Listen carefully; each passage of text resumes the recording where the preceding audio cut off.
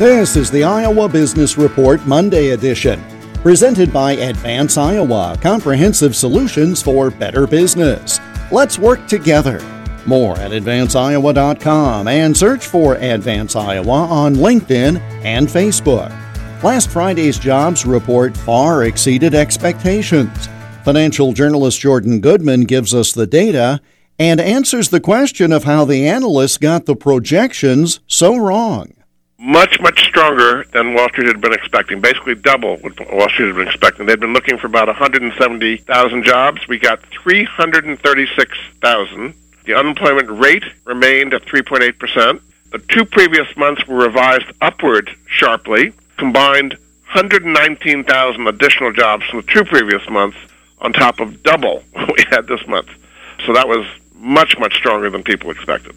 Wall Street was wrong. I mean, they pay these economists a lot to be wrong, I guess. I mean, they just were way off in this case. And that's why the markets have been so surprised. The stock market is down.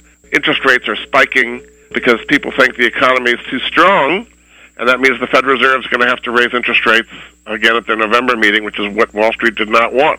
We've talked about this in the past. The labor force participation rate remained the same at 62.8. It's definitely come up some, but it's not back to pre-pandemic levels. Labor's going up a little bit, and that's before all these strikes get settled. That's going to increase wages a lot more if these strikes do get settled.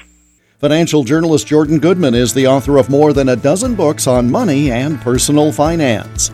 The Iowa Business Report is presented by Advance Iowa, educating, guiding, advising, and coaching Iowa businesses. Search for Advance Iowa on LinkedIn and Facebook, and get more at advanceiowa.com. I'm Jeff Stein for the Iowa Business Report.